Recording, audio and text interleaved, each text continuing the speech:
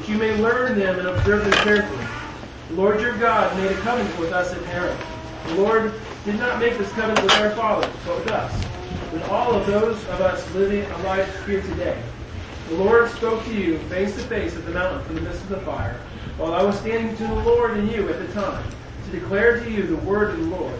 For you were afraid because of the fire and did not go up the mountain, he said. Okay, so we have here this idea of Moses is speaking to these Israelites at this point in time, telling them, here are the statutes, here are the laws. Now, he emphasizes the idea that this covenant between God and the people was not simply something of the past. This was not just something that had happened back then. This was something that was for these people at this time. Now, it's kind of like saying, Michael Jordan didn't play basketball. He lived basketball. Now, does that mean Michael Jordan didn't actually play basketball? He played basketball. But it means, it's saying more than that. When he says he didn't put this covenant with your fathers, but with you, he's not saying that the covenant wasn't with their fathers. But the point is, it's not something just in the past. God speaks today to this generation in this covenant. That's really his point. Every generation, in principle, stands at Mount Sinai, confronted by the covenant commands as if for the first time. That's really his point. So he's saying, this is the law, this is the message for you. And he's brought us right up to now him explaining those commandments for us. Thoughts and comments about that? Alright, let's start looking at commandments. In a little bit, I may try to put a chart up, but I may wait till after we've eaten to do that. But I like for us to look at some of these. So when somebody reads 6 through 15. I am the Lord your God who brought you out of the land of Egypt, out of the house of slavery. You shall have no other gods before me. You shall not make yourself an idol or any likeness of what is in heaven above or on earth beneath or on the water under the earth. You shall not worship them nor serve them, for I, the Lord your God, am jealous God, visiting the iniquity of the fathers of the children, and on the third and the fourth generations of those who hate me, but showing loving kindness to thousands, to those who love me and keep my commandments.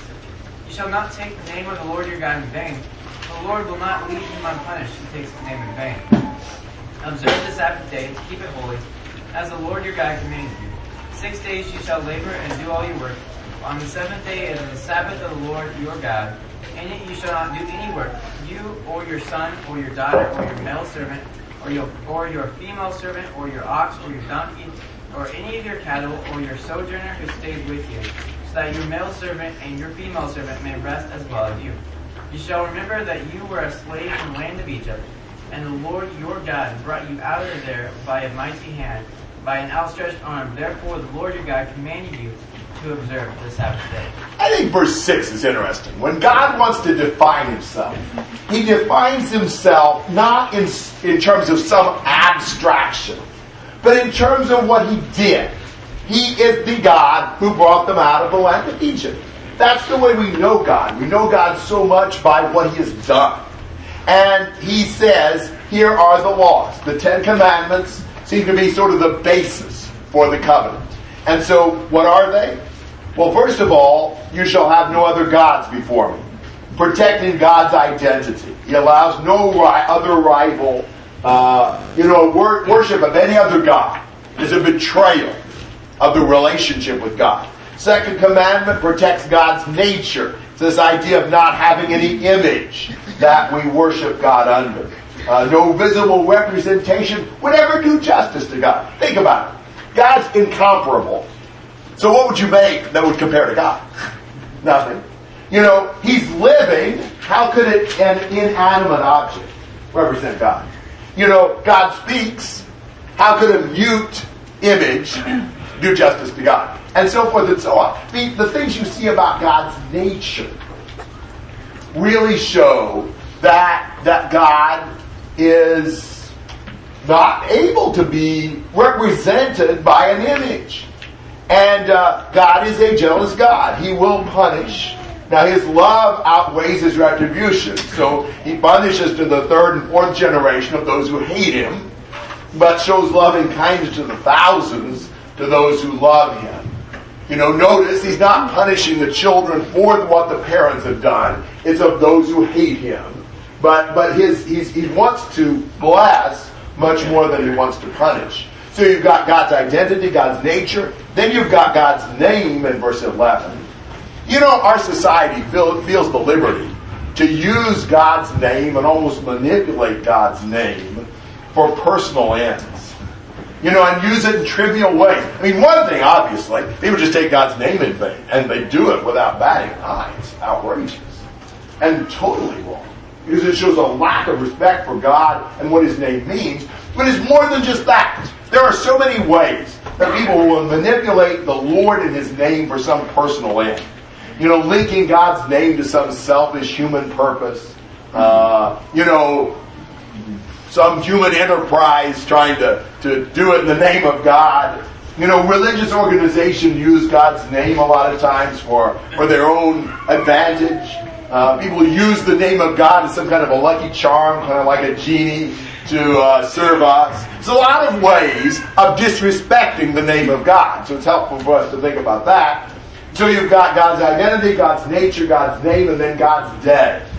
He has got this special day where he wanted them not to work and to rest and to remember him. Work can easily become an idol. It can dominate our life.